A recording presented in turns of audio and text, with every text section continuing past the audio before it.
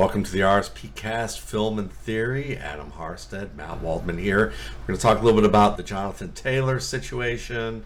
We're going to talk about players who may have an injury that keeps them out for just a few weeks into the season, and how we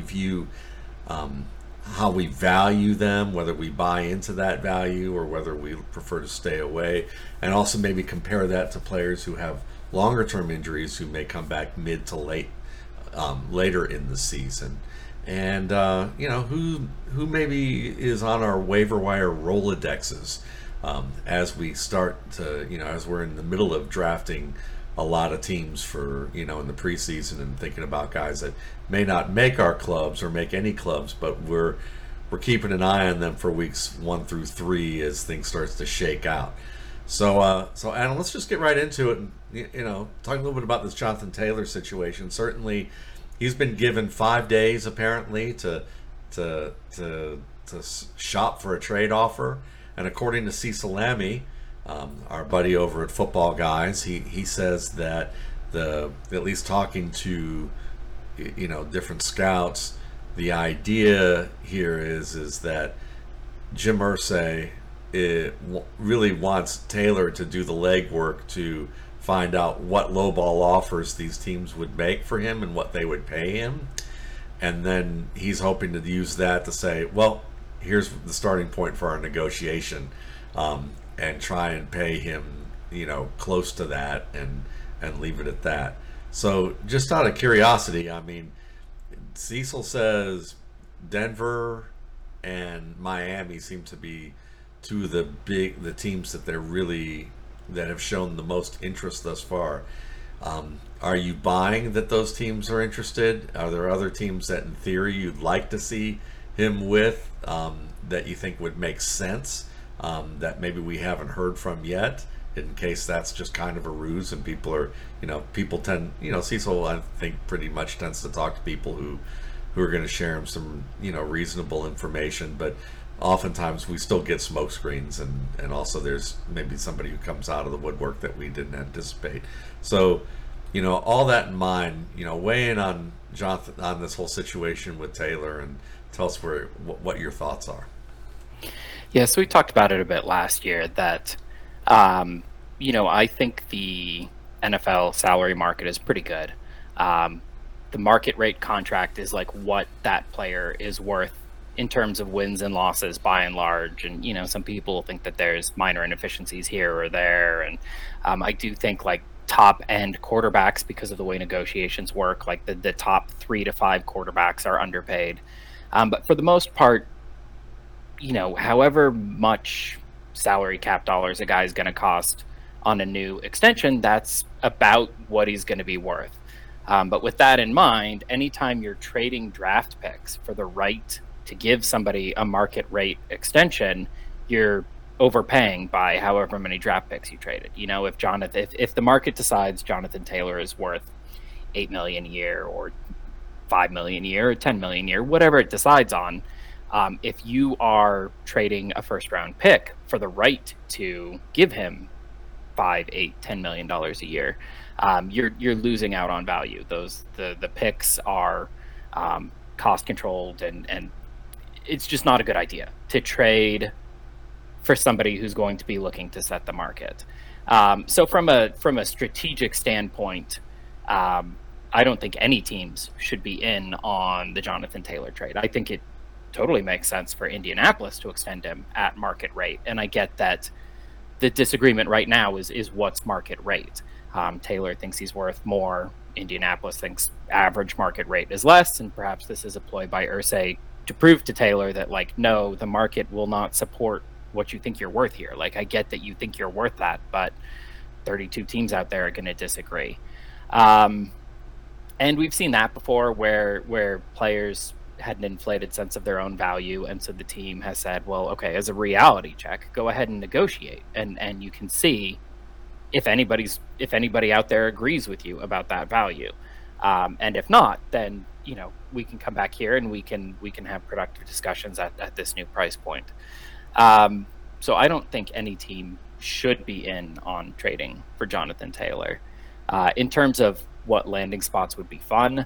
I root for chaos a lot, so I would love to see him go to Dallas, just because, like Tony Pollard is stuck by Zeke Elliott for years and years, and he's finally getting his chance to shine, and he's one of the most hyped up picks of 2023, and everybody's excited. And I feel like it would be just stereotypical Jerry Jones to trade, like 2 first-round picks for Jonathan Taylor and give him like $15 million a year and stick Pollard back in his third down change of pace role.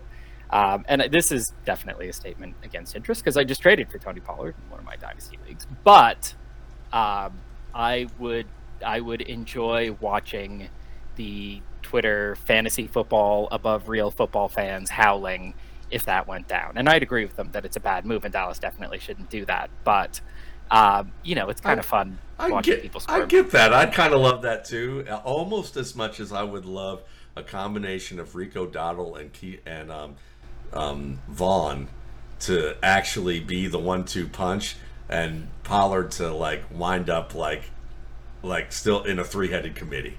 That would be, I think, from watching a Twitter meltdown or just a football meltdown from the football public, seeing Dowdle and Vaughn basically have an equal role to Pollard would just make me laugh so hard. And there's a possibility that might happen. Or what if Pollard goes into the Ezekiel Elliott role and he averages like 4.1 yards per carry on high volume, and then Deuce Vaughn comes in and does the Tony Pollard role, and he's the guy averaging 5.7 yards per carry and a ton of catches, and then just watching Twitter be like, oh, Tony Pollard's washed, why aren't they giving Deuce Vaughn more carries? I would pay money to see that as an Ezekiel Elliott fan of his game. I would probably, yes, that would be worthwhile. I'll be washing dishes in the Dallas Cowboys cafeteria, for that to happen, for sure. So, for me, I mean, the arguments you make about the negotiation make the most sense, and it's understandable that a guy like Jonathan Taylor, who has worked as hard as he has to become a top running back in the league, at least on talent, when you get to that point and you're a competitive human being and now it's time for you to get paid and you're looking around and going, well, the market sucks for running backs right now, and it's going to suck that way for another 7 or 8 years, with the current CBA, and I'm not sure the next CBAs they're going to be able to do anything to alter that with the next CBA to make this worthwhile for this position. It's probably going to be, we're going to have to see how the game evolves to determine whether or not running backs generate more value. So with that in mind, I understand the ploy the tactic by Irsay to say, here, this is the deal. But what we don't know is how Irsay presented it. Based on how we've seen Irsay in the media, it's entirely plausible that he didn't say, look, Jonathan, we think you're one of the best running backs in the league, but the market just sucks for you guys right now, and we're not gonna, for the best of the team, we're going to continue to abide by the market. We value you as a player, but unfortunately your position does not get paid what you think it's worth, and we want you to be a Colt as long as you can possibly produce at the level that you have, and we believe you can still do it. So, but why don't you look around and see what we're telling you about and figure that out, and hopefully you'll stay with us and we can build a winner here with you.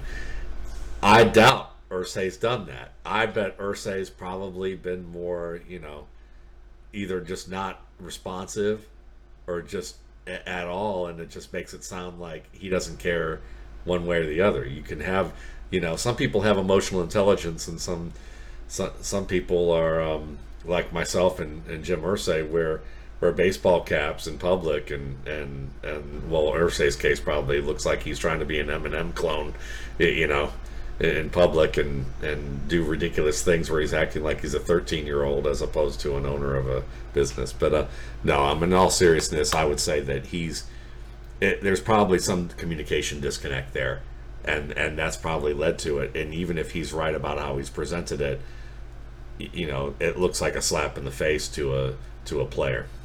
Agreed. And I push back a little bit on the idea that the market sucks for running backs. I mean, running backs make about as much money as offensive guards. Are running backs more important to an offense than guards? I don't know. I mean, you don't see guards holding out and holding Zoom calls about how the market sucks for them. True. I think it's just expectations that for the longest time, running back was a glory position, and they received awareness and accolades that I think were disproportionate to their value on the field. And for the longest time, to win an MVP award, you either had to be a quarterback or a running back. And so running backs are looking and they're seeing like, we are the only guys in the league who can be MVP other than quarterbacks. We're incredibly valuable. But I mean, the reality is, if the CBA comes and has a special carve out that fixes the running back position, I think guards have a legitimate gripe. I think centers have a legitimate gripe. I think centers probably more important for an offense than running back because they're the guys who are making all the protection calls at the line. Tight end makes about as much as running back. And in today's modern offenses, I don't know that tight ends aren't more valuable than running backs. I think the market for running backs is fair, and I think its weakness has been exaggerated because there are running backs who are getting pretty solid deals still. What Dalvin Cook just got like $8 million. It's a good point. And maybe, I hate to say this as someone who loves the running back position, but maybe they're kind of like the overprivileged Karens of the football world right now, that they've so long have been celebrated for things that really didn't make as much sense, or made more sense back in the day, but not so much now. And because in the high school game, they still are that valuable. Because the quality of offensive line play is so sparse. You might have one good offensive lineman on two teams that play, who might make it to a college level and may not even be that good at the college level. And then in the college game, you might have a handful of teams that have 3 or 4 offensive linemen who are going to really be good pros one day, in terms of like making a team, being able to contribute. So yeah, it's very possible that the way they get built up from high school and college, and then they enter the NFL and they don't realize that you're not as valuable now because the offensive lines are good enough that in very rare cases. And I think that in the way that the offensive linemen have developed, they've gotten more athletic. The intricacy of football as a whole has demanded more from them. I get it. I think that makes total sense, and so I can totally I like that argument. That said, I mean, I'd like to see Taylor stay in Indianapolis as well, because he is valuable to Anthony Richardson. I know that a lot of you broached this before the show. You said a lot of people say Anthony Richardson is really going to work out regardless of whether they have the running back or not, or that he's going to help Jonathan Taylor with his ability to run. He helps the running back, but I would say it's a mutually beneficial thing, because when you have the threat of a runner at quarterback to take plays outside, you stretch out the defense horizontally, and that gives you bigger rushing lanes for the running back. You can see where linebackers and safeties are going to be in certain binds, or how linemen are going to cheat in a certain way with their alignments, and you can tell, pre-snap, you're going to be able to start to tell those things and say, okay, we're running a read play on this. Most likely I'm going to keep this, or most likely I'm going to hand this off based on the past 5 plays that we had, that this tackle's going to overplay it, and Taylor's going to wind up getting a crease that instead of it being a 3 to 5 yard gain, you're looking at a 30 to 50 yard gain, based on the alignments and how that works out. And with a guy like Taylor, he gives you that opportunity in a way that Zach Moss wouldn't have given you, Evan Hull probably isn't going to give you, or maybe Deion Jackson can give you in terms of speed, but he can't give you those hard 3 to 5 yards that we've talked about in the past about being reliable on a down-to-down basis that Jonathan Taylor can give. We talked about the Deion Lewis, Ezekiel Elliott stuff last week about how getting getting the expected yards from a play is important. And I'm not talking. I guess I'm not talking the statistically yards over expectation and things like that, but it's probably related closely to that.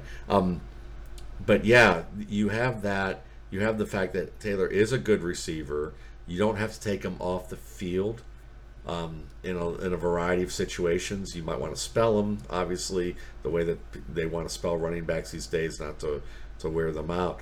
But you can use them pretty much situationally in any way that you want, and it helps the play action game. And the best friend of a young quarterback, in addition to maybe the tight end is part of that crew, but the reason he's part of that crew is the play action game, because you're just buying more time. You're gonna be able to effectively cut off the field into certain halves or quadrants where he can limit his vision if need be.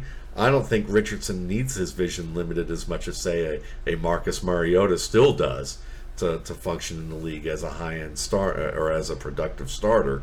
But I think that Richardson, it would still be helpful to have selected plays where he can focus on a certain quadrant, and if it doesn't work out, he's going to likely have room to run because of the effect of play action.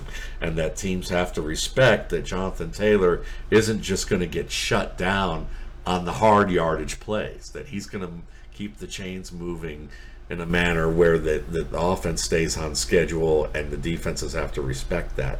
So for me, I think he benefits, in terms of keeping the playbook open and giving Anthony Richardson the best possible plays for those situations.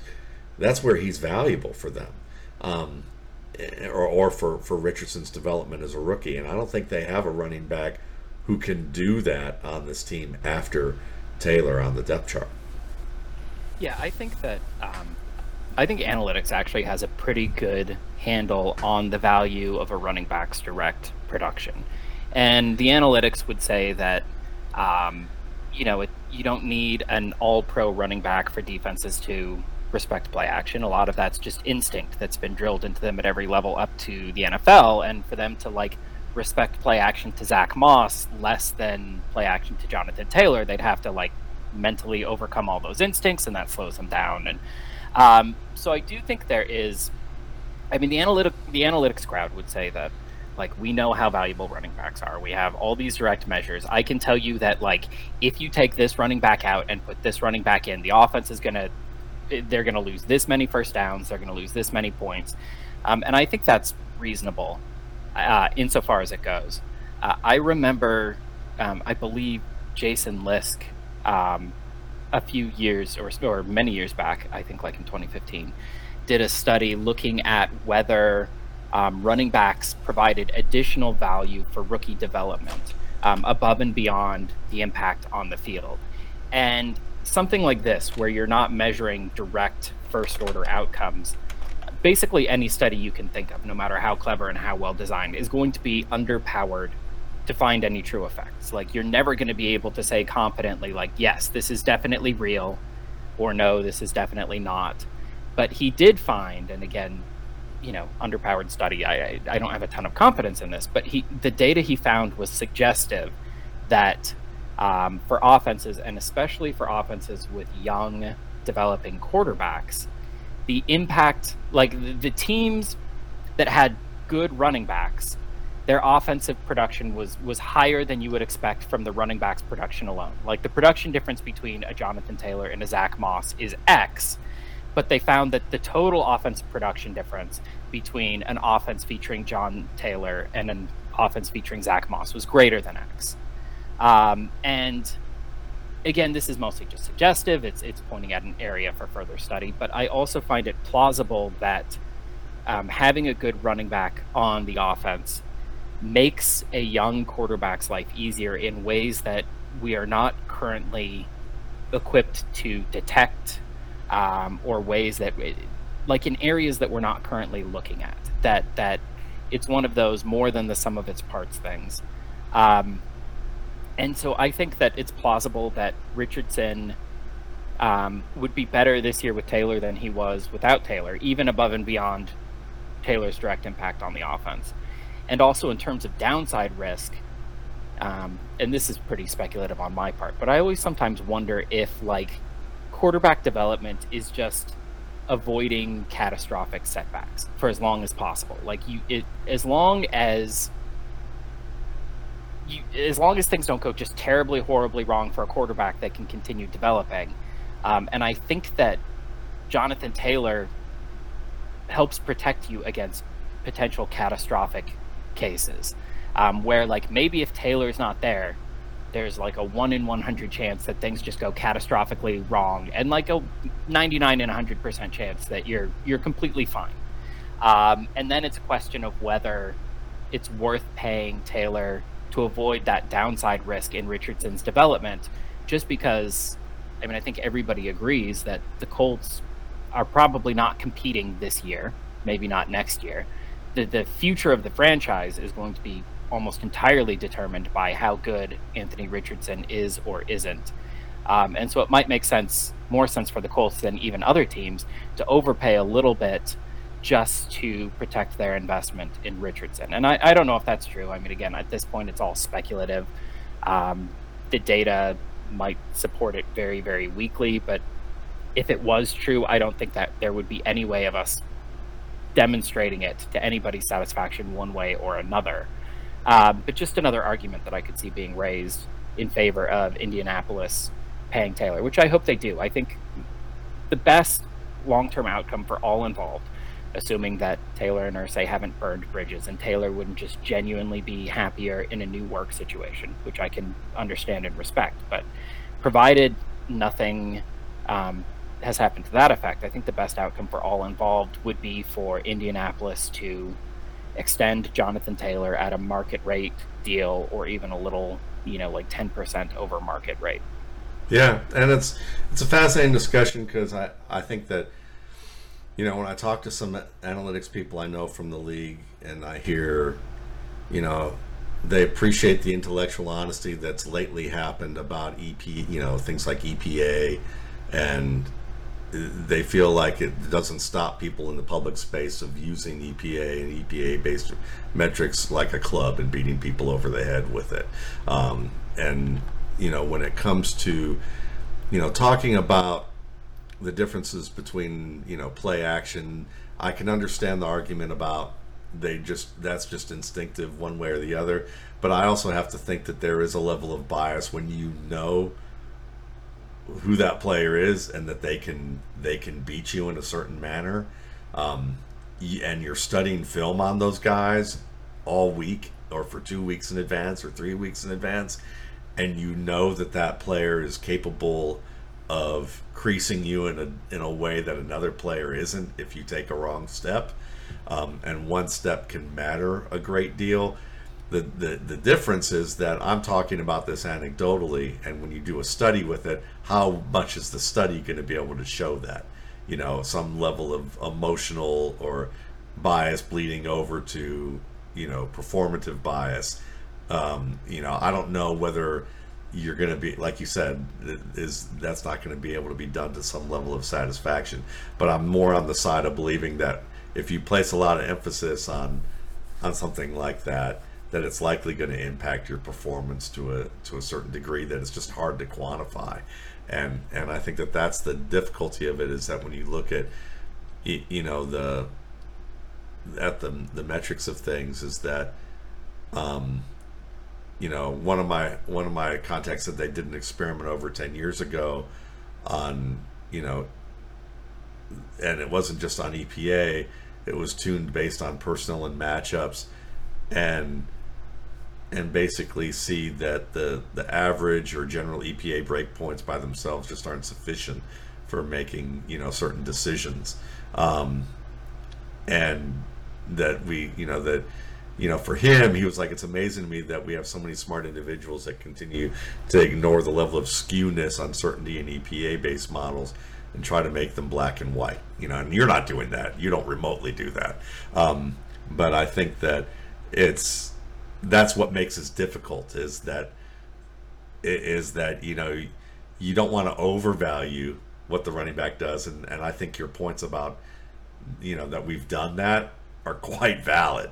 I mean, in the scheme of everybody else as a part of a team, especially when back in the day, if we're still looking at Jim Brown as the model for what a running back was, well, he was as big as offensive linemen. So when you had a player who was that much of a mismatch back in history, where he was as big as the offensive lineman or the defensive lineman, bigger than the linebackers, and faster than the cornerbacks, then yeah, you're going to pay players who have that kind of mismatch in skill and athletic ability. That's long gone. I mean, the last player that we could probably argue that had that kind of mismatch, and he wasn't as big as lineman, was Bo Jackson. And that lasted, a couple of years. So I mean, I'd say Marshall Faulk, but I'm a huge Marshall Faulk fan. Yeah, and I love and that was more of a schematic mismatch than yes. than a athletic mismatch. And that's a great point too. And then you could have said maybe Edgerrin James would have been on that list before his injury, and then he was just a damn good back after his injury. But he would have been one of the greatest of all time, I think, just based on what he could do, size, speed, short area acceleration, and all the technical skills as a receiver and blocker. Were fantastic. So, yeah, I mean, I think we've spent enough time on this one to kind of see where this leads, or where we are at the seams of any possible territory, and kind of stop it at it there. What about guys maybe on your waiver wire right now? Guys that do you keep a little mental Rolodex of guys that you watch for on waivers, or are you more of a let's just see what pops off and I'll broach it then? So I do typically have a watch list where I'm basically using the waiver wire as an extension of my bench, where I like this guy and I want him on my team, but also I don't think he's really on anyone else's radar. So I'm going to stash him on the wire for now. And then I keep a watch list just to remind myself to check in. And every week I think, what are the odds that they come to common attention this week? If the starter in front of them is injured and there's a chance they'll play, then I'll scoop them up and I'll protect them on my bench. But for the most part, it's fairly risk-free, especially for guys who are injured right now, or who are going to be buried for a year or two, to just kind of leave them on the wire and see what happens. So I do have that kind of guy where I'm basically treating the wire as an extension of my bench. But in terms of like true waiver wire ads, usually I'm just waiting and seeing what comes up, and I'll flag. I watch the drops. I like the second wave waivers are my go-to, where like everybody bids big on the first waiver run of the week, and then I wait and see who gets dropped to make room for the first waiver run, and then I go for those guys. Because I think, especially in redraft, managers get way too impatient. And I do this study every year. If you look at the correlation between performance from week 1 to 4 and rest of year performance, and you look at the correlation between preseason ADP and rest of year performance, they're basically identical. And some years it'll favor one or the other, but every year, I've been doing this for 8 or 9 years now, and over this huge sample, that's the tipping point. That preseason ADP is about as accurate as the first quarter of the season for predicting what's going to happen the rest of the way. So I love guys who were like drafted in the 10th round of the draft, and they have like 2 bad weeks at the beginning of the year, and they're getting cut. That's typically in redraft, or sometimes even in dynasty. I've seen guys who were drafted in the 2nd or 3rd round of rookie drafts who are getting cut within the first month of the season. So I'm more of a waiver opportunist. I play on Flea Flicker, and Flea Flicker is fun because it has a player history feature where you can click on a player and then hit history, and it'll show all of the transactions involving that player. And I have a few guys of the like extension of my bench variety where if you look at the transaction history, it's just me adding and dropping them like 50 times over the last decade. But for the most part, I think all of my most productive use of the waiver wire is just getting people who my league mates were too impatient on. Yeah, because I think, and that sounds.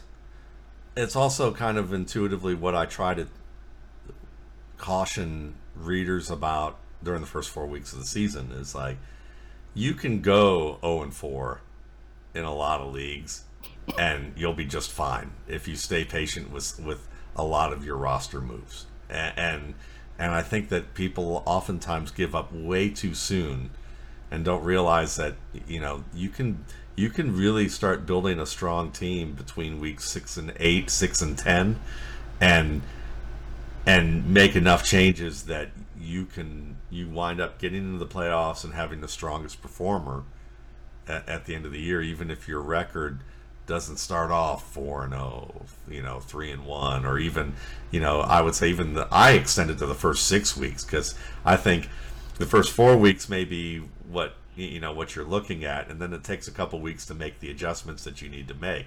So even if you go 1-5 or 0-6, I've seen people, it's anecdotal, but I think that that's the fun of fantasy football to me, is that even if you start slow, it's not about whether people get too caught up in the image of what their record looks like rather than whether they have a good team. And building the team all year to me is the fun part, because it's more satisfying for me. Maybe it's emotionally more satisfying to start off with an 0-3, 1-4, 1-5 team, and then wind up with a points leader and a strong contender for a championship, if not winning a championship, from that beginning point, because it just shows the effort and the ability to work all the different resources that you have. I mean, for me this year, there's some guys on my short list that catch my eye. Denver's Jaleel McLaughlin is a good example of a player that, if Javonte Williams can't get the knee right and you're looking at Samaje Perine as your lead back, you absolutely are going to expect the coaching staff to say, we need a game breaker to be a bigger part of this offense. And Jaleel McLaughlin is essentially, from what I've seen on film since December of last year, he reminded me of Philip Lindsay with actual receiving chops.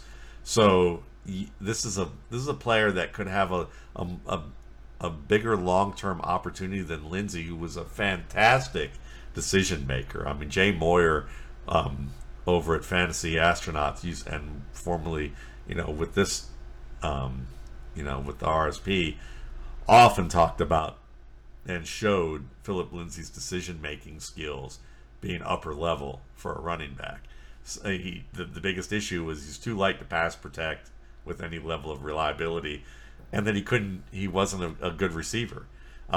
So if McLaughlin has that same kind of decision-making skill, so I'm very interested to see. I think he beats out Tyler Beatty without really even as much of an issue as people want to make it, as who are fans of him. And then Ronnie Bell, the Michigan wide receiver with, I'll give you three actually. Ronnie Bell, Michigan wide receiver with the 49ers, has really produced well in the preseason, and he reminded me of kind of an aspirational Robert Edwards guy who can kind of do a little bit of everything for you, a little bit more of an underneath player who, with play action, can get on top of a defense, good after the catch, can start off on special teams, and he's someone, again, one of those Michigan receivers that highly recruited. The offense didn't really give them the greatest opportunities to show what they can do athletically. Their draft capital tends to be low. Another highly recruited guy, 5-star recruit, who is making noise in Tampa Bay is Raheem Jarrett. And he was another guy who played special teams extraordinarily well at Maryland.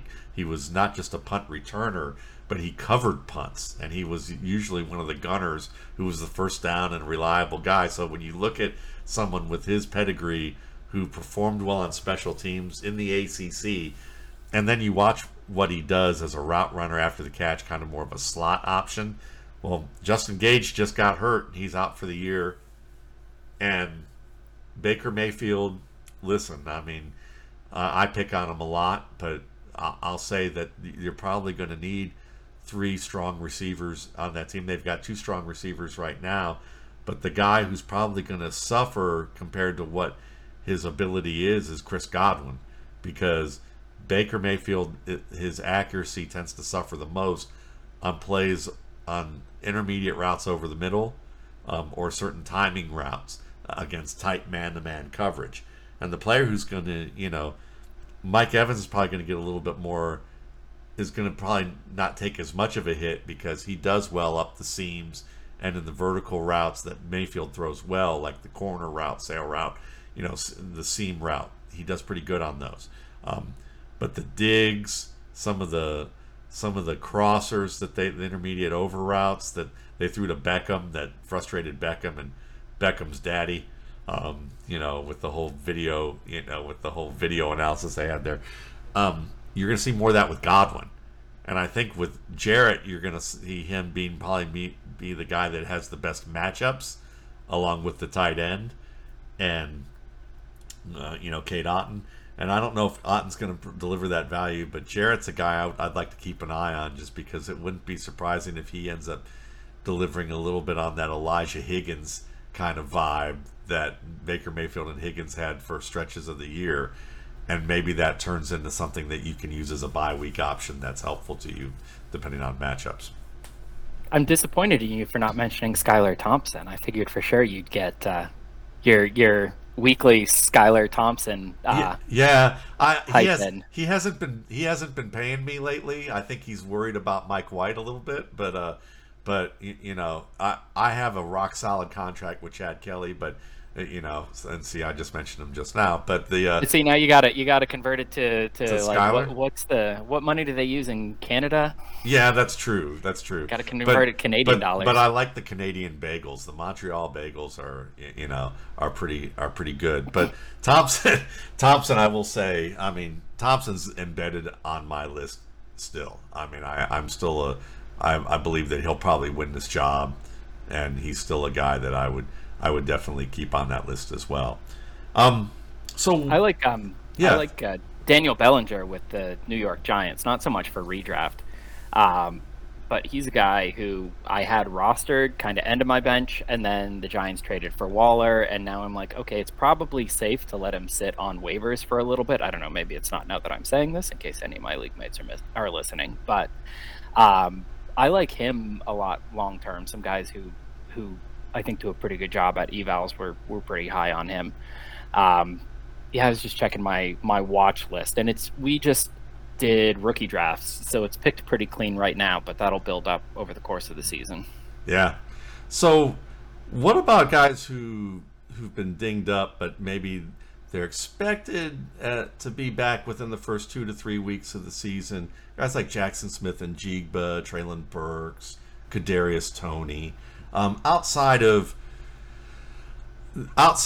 I know that it's hard to remove their individual situations like Tony's immaturity and penchant for getting hurt, but like Jackson Smith and Jigba's a good clean example of where quality prospect, hasn't had much of an injury history, wrist injury right off the bat. I still hear people talking about him as if they think of him as an outside receiver. So they go, well, Tyler Lockett and DK Metcalf are starters anyway, so you really can't expect a lot of value out of him. And I'm thinking, yeah, but I think that we're missing out again on the Seahawks being a 3-receiver team this year as opposed to being a 2-receiver team. And that the slot receiver will more often be Lockett, and they're going to see a higher amount of that based on what the Rams do. But say, let's say that's the case, and you value Smith and Jigba as that third option. Do you buy into players who may get a little bit of a discount on them because they're going to be out for the first 1 to 3 weeks? Or do you tend to be shy away from them? So there's two real questions at play here, and one is the wholly objective question: of how valuable are the first 3 weeks of the fantasy season. And that one's actually really easy to answer. Straightforward to answer. It's very straightforward to answer, just with math and thought experiments. And so like the simplest way to demonstrate it that I know is, say you're in a 12-team league, and in this league, 6 teams make the playoffs, 1 team wins the championships. If you don't know anything about your team other than that you're in this league, you pick a team at random from this league, its odds of winning the title this year are 1 in 12. Okay, if you pick another team from this league at random, and I tell you one thing, and I say that team made the playoffs, its odds of winning the title are 1 in 6, because there's 6 playoff teams, one of them is going to win the title. So the entire value of the regular season, the entire regular season combined, can double your championship odds. It's a little more complicated with the bye, but by and large, during the course of the regular season, you go from 12 teams with a 1 in 12 shot to 6 teams with a 1 in 6 shot. So those 14 weeks double your odds. Now, the course of the playoffs, in the 3-week playoffs, if I told you this team's alive in the playoffs, it has a 1 in 6 chance. And if I tell you this team wins the title, it has a 1 in 1 chance. So the entire value of the playoffs, those 3 playoff weeks, is up to a 6 times multiplier on your title odds, because you go from 1 in 6 to 1 in 1. So by that simple math, the playoffs alone, the 3 playoff weeks, are 3 times as valuable as the 14 regular season weeks. That's even if you don't know how good your team is. Like, you can look at it another way. If I told you, if I were a genie, and you rub the lamp and I come out and I said, I'm the world's weirdest genie, I can only grant one wish, and that wish is, I will guarantee you the highest score in 1 week this season. Okay, you're going to have your team, you're going to play out your team, but I'm just going to use my magic, and on your previously selected week, you're going to have the highest score in the entire league. If you take that score in the regular season, it's guaranteed to matter, because you're guaranteed to be alive. If you take that score in the playoffs, maybe you get eliminated in the regular season and it's all pointless. It doesn't matter. But still, if you look at the odds, if you take that score in the championship week, you double your title odds just from that 1 week. Because if you have the highest score in the championship and you're in the championship, you win. And your odds of being in the championship are 1 in 6.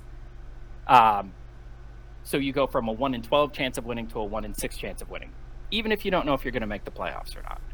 So from a mathematical standpoint, and this is robust, any way you look at it, the playoffs are just massively more valuable than the regular season. How much more valuable depends on things like how many teams make the playoffs. If it's 4 playoff teams in a 12-team league, the regular season's a little bit more important. For something like Best Ball Mania, where playoff weeks, you're cutting out like 90% of the field, all of a sudden playoff weeks could easily be 300 times as valuable as regular season weeks in terms of your expected value, in terms of your expected payout.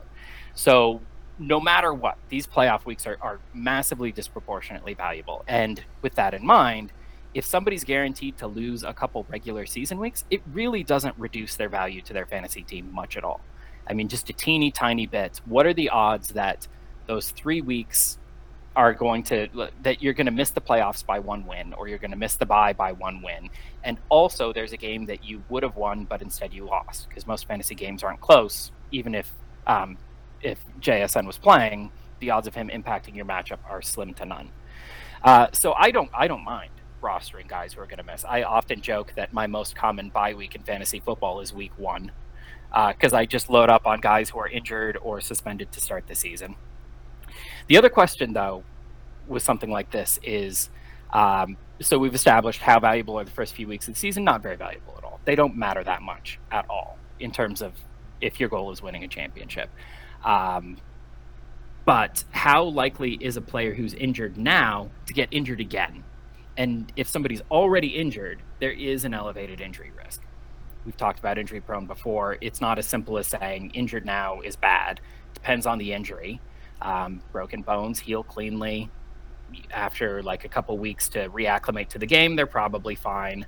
Something like turf toe or a hamstring strain in the preseason, that's a much harder story. Terry McLaurin getting turf toe, that's bad, not because he might miss the beginning of the season, but because he's probably at a higher likelihood of either A, re-injuring himself, or B, being at reduced effectiveness even if he does play. So you have to downgrade for that. But I love getting guys who I think will be slow starters. And if I take a couple early game losses, it's like you said, even if you start 0-3, it's not like you're out of the playoff hunt. And if I'm more likely to be winning in weeks 14, 15, 16, I'll easily take the slower start. A lot of times it's not injured players per se. I like suspended players a little bit more, depending on suspension and everything, just because you don't get the heightened risk of re-injury, other than everybody is at a heightened risk of re-injury as they're getting into football shape. There's kind of that ramp up period, but once they're past that, they're pretty good to go. And then just in general, I really like drafting rookies, because rookies are the only class of player in fantasy football who consistently scores more in the second half of the season than the first half. And the second half is the half that matters. I mean, the first half matters a little, the second half matters a lot. So if you look at my teams, they tend to be pretty heavy on injured players, pretty heavy on suspended players, and pretty heavy on rookies. The market's kind of catching up to that a little bit. You've seen over the past 5-6 years, rookies are going higher in ADP, but I still think there's a little bit of an inefficiency there, where if you have two similarly valued receivers and one of them's a rookie and one of them's a vet, I think most of the time the rookie probably has a better chance of being the difference between winning and losing a championship than the vet does.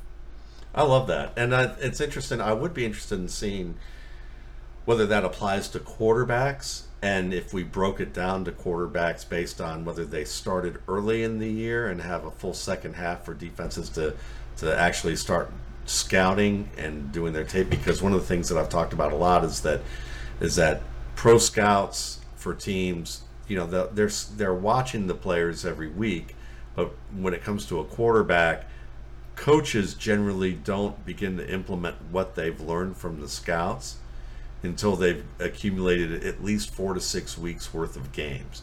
So you don't begin to see them insert little tweaks into the defense to try and figure out ways to stop a quarterback beyond what their scheme has presented. And then as they build a book on the player, it gets a little bit more difficult. They start testing these quarterbacks a little bit more. So I wonder if like a player who starts the year as a Zach Wilson, who starts early and then has the second half of the season where defenses go at him and now start to expose what he may not do as well. Maybe our quarterbacks in that situation tend to perform better early on and then hit a wall later, as opposed to a guy like a Lamar Jackson who gets to start in week 8, week 9, week 10, play the next 7 weeks, and then now we're in the playoffs.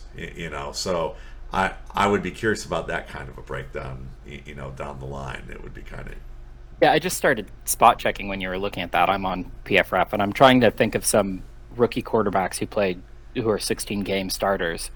So Jameis Winston had about 10% more yards in the second half of the year than he did in the first. Cam Newton was down actually pretty significantly in the second half, although part of that was just Cam Newton.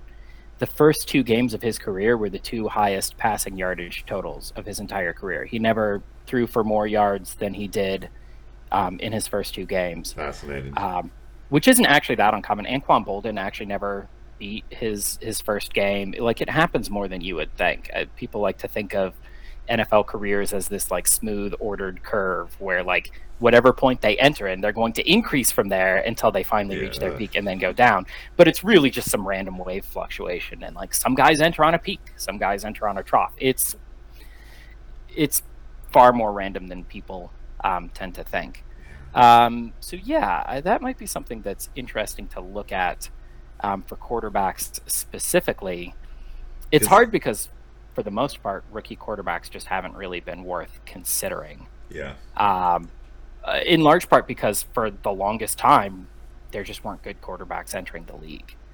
Like the last huge wave of major quarterback talent prior to this recent one with, Herbert and Mahomes and Josh Allen and Jalen Hurts. But prior to this big wave of talent we're seeing right now, the last really big wave of talented Hall of Fame caliber quarterbacks was like 2000 to 2005 when you got Tom Brady and Drew Brees and Aaron Rodgers and Phillip Rivers and Ben Roethlisberger. And it's hard to compare because the philosophy on quarterback development was so different back then that most of those guys just didn't start and play right away. Yeah. So I gotta say, when you say the world's strangest genie, I gotta ask you if you were old enough that you were watching television on a tube with a circular dial, and you actually saw or flipped past "I Dream of Jeannie," because you kind of got the drapery there, but they just need to be in paisley, or in much brighter colors. You've kind of got you would be more like the drabbest version of a genie at this point, as well as the weirdest. I mean, Keep Seattle Weird would probably be. I'm sure they have bumper stickers of that, just like they have that in Austin and in Asheville. But I don't know. I mean, did you ever watch I Dream of Jeannie, or was that? Yeah, I'm very familiar with I Dream of Jeannie. I'm a little bit overdressed, I think, for that comparison.